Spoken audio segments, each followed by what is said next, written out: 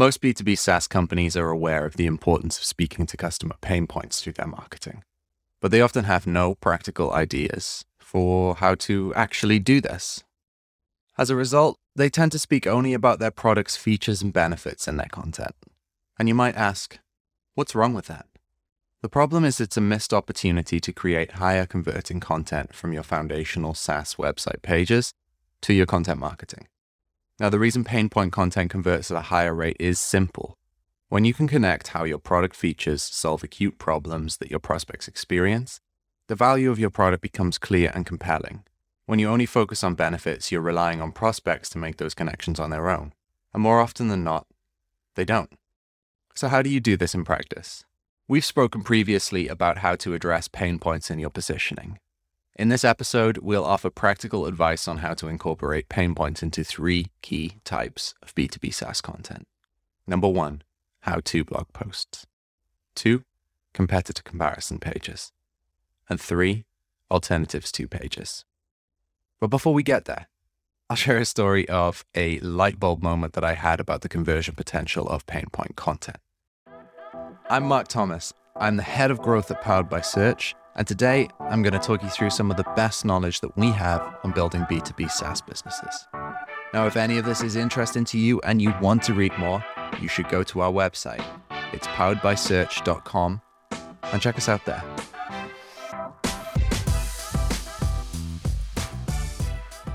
Now, in a previous role, I was working with a competitor of SurveyMonkey. And I decided to run a test to compare conversion rates between top-of-funnel non-pain point content and bottom-of-funnel pain point content. I'll call those tofu and bofu from here. To do this, I created 2 kinds of articles. One was a tofu guide targeting the keyword, what is the Net Promoter Score? The other was a bofu pain point piece on how to create a survey. I was expecting the bofu piece to convert higher, but the extent to which it did surprised me. The tofu guide sent very few conversions, even though the traffic volume was much higher overall, and we ranked on the first page for that term also. Meanwhile, the bofu pain point piece consistently converted 20% of all visitors into customers. 7 months after it was published, that one article still generated between 100 and 150 signups per month through organic search. Significantly more than the tofu guide, even with a fraction of the search volume. This backed up the thesis that I agreed with, that addressing specific pain points, when done well, makes more compelling and higher converting content. In this example, we had success driving traffic to our pain point content through SEO.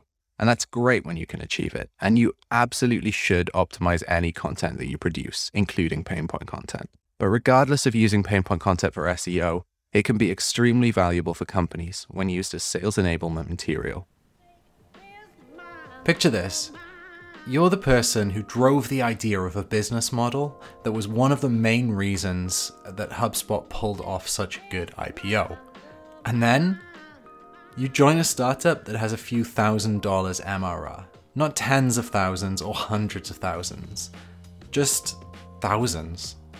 Find out more about why Pete Caputa made that big career move and how he grew DataBox from a few thousand MRR to hundreds of thousands. That's episode 2 of Inflection Point, available wherever you get your podcasts. Back to the show.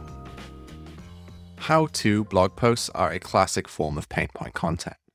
When someone is searching for how to do something, this is an indicator that they've got a problem to solve immediately. And in B2B SaaS, the formula is identify specific problems that your product solves, then create content which explains, or link to the pages that do, how your product works to solve it. As an example, our client Connect 365 makes lead management software. And one of the main problems that they help their customers solve is improving results from prospecting. So we help them create a foundational blog post on the topic. How to get more customers through prospecting, it was called. The approach to this type of how-to content doesn't have to be complicated. It just needs 2 key elements. State the pain that you solve so prospects can instantly relate, and explain how your product solves that pain, or link to a page that explains it in depth. Here's the simple opening that we use stating the relevant pain points of Connect 365's customers when it comes to prospecting. A business of any size needs to attract new customers to survive. But in today's business world, customer attention spans are shorter, and the need for immediate gratification is greater, and the noise to reach new customers and prospects is louder than ever before. Now, their customers can immediately relate to these pain points. We know this because they bring these exact problems up on sales calls. And then we go on to provide 7 strategically chosen tactics that help solve these problems. So we've got use email marketing, create a cold calling system, leverage social media marketing, build organic growth through SEO, leverage existing customers, show off your authority, and stand out for the competition. This is where we begin to tie in Connect 365's product. Their 4 core features are email automation, lead management, social media automation, and sales follow-up. Now, in the body sections that describe how each tactic works, we tie in their product and include links to the corresponding product or feature page where they can learn more about Connect's solution. For example, in the section on leveraging social media marketing, we placed a link to their social media automation page. This allows visitors to easily navigate to a page that provides in-depth content about how Connect 365's software works. And we also included a specific pain point related to managing social media that their product addresses. We said, if you can't find the time to consistently post thought leadership content to stay top of mind with your network, then it's time to call for some help. Okay, so by continuing to tie back to specific pain points in each section, we are able to draw a clear connection between acute problems that their prospects experience and how their product works to solve them. Next, let's talk about competitor comparison pages. Competitor comparison pages are essential assets for any B2B SaaS company in a competitive market. They work great for both SEO and sales enablement. Quintessential examples are pages like FreshBooks versus QuickBooks, Drift versus Intercom, Salesforce versus HubSpot. If you Google those things, you'll find those pages. Now, when people search for comparisons like these, there are 2 layers of pain points that they're trying to solve. They want to figure out, firstly, what are the differences between these 2 products? And second, which option is going to solve my specific pain points better? i.e., which one is actually best for my business? Great competitor comparison pages should address both of these. A good example of this page is a page we created for our client, EventMobi. It's a comparison between them and one of their top competitors, Swapcard. Now, in working with EventMobi, we learned that their 2 core differentiators are greater customization of event pages and support for video streaming. So on the comparison page, we addressed each one of these points. We created a section describing the specific differences in customization, and then we included a section explicitly calling out the pain point of Swapcard's lack of built-in video functionality, while explaining how EventMobi works differently. Through these sections, we are able to address both layers of pain points for readers. The specific problems EventMobi solves for users, things like greater customization of event pages, and who they're best for. Things like, if you want to have video streaming capabilities, you should go with EventMobi, right? And finally, let's talk about alternatives to pages. Now, alternatives to pages are very similar to competitor comparison pages.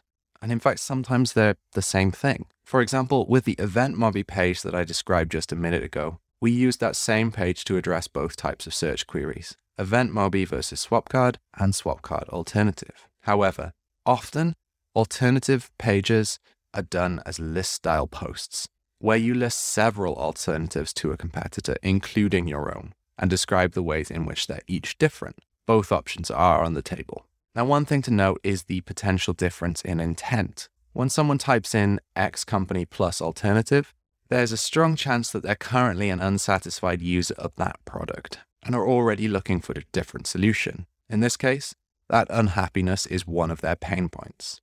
So again, like comparison pages, there are multiple layers of pain points to address. The pain point your product solves and the pain points people have with their current solution. Effective alternative pages should address both whenever possible. A solid example of an alternative page is the list post from Dashword, which is entitled Best ClearScope Alternatives and Competitors. Now, Dashword is a competitor to the popular SEO tool ClearScope. And so they created a page targeting that keyword, ClearScope Alternatives. In the introduction, they highlight the pain point that many SEO tools, including ClearScope, are expensive. So here's what they say. ClearScope is a great tool that helps marketing teams write better content to increase their organic traffic. But the high price may make you consider other SEO software. I did the research and tried all the ClearScope alternatives out there to see how they compare. Pretty great.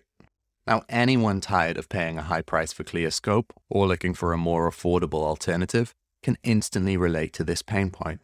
Then their post consists of a list of alternative tools to help visitors understand what their options are. So that's another pain point that they're looking to solve. And importantly, they place their solution at the top of the list, describe its various features, and highlight how it solves the pain of SEO tools being expensive. Now let's bring this all together. These are not the only types of pain point content you can create. From use case pages to MoFu tools like calculators and templates, there are many more. With that said, incorporating pain points into your marketing goes beyond content. They should really be weaved into your overarching SaaS marketing strategy, involving your positioning, PPC, and SEO. Companies who use this approach are winning more customers by being clear about the problems that they solve. I'll see you next time. Now, if you enjoyed that today and you want to do something about your B2B SaaS marketing, you should get in touch with us. You can do that by going to poweredbysearch.com and checking out our assessment page, or you can browse the case studies and blogs that we have on the site. Now, if you're not ready to do that, definitely say hi anyway. You can ping me on Twitter. I am Mark Thomas, that's Mark with a C. Or you can ping our founder and CEO, Dev Basu, and connect with us there. Looking forward to seeing you again for another episode.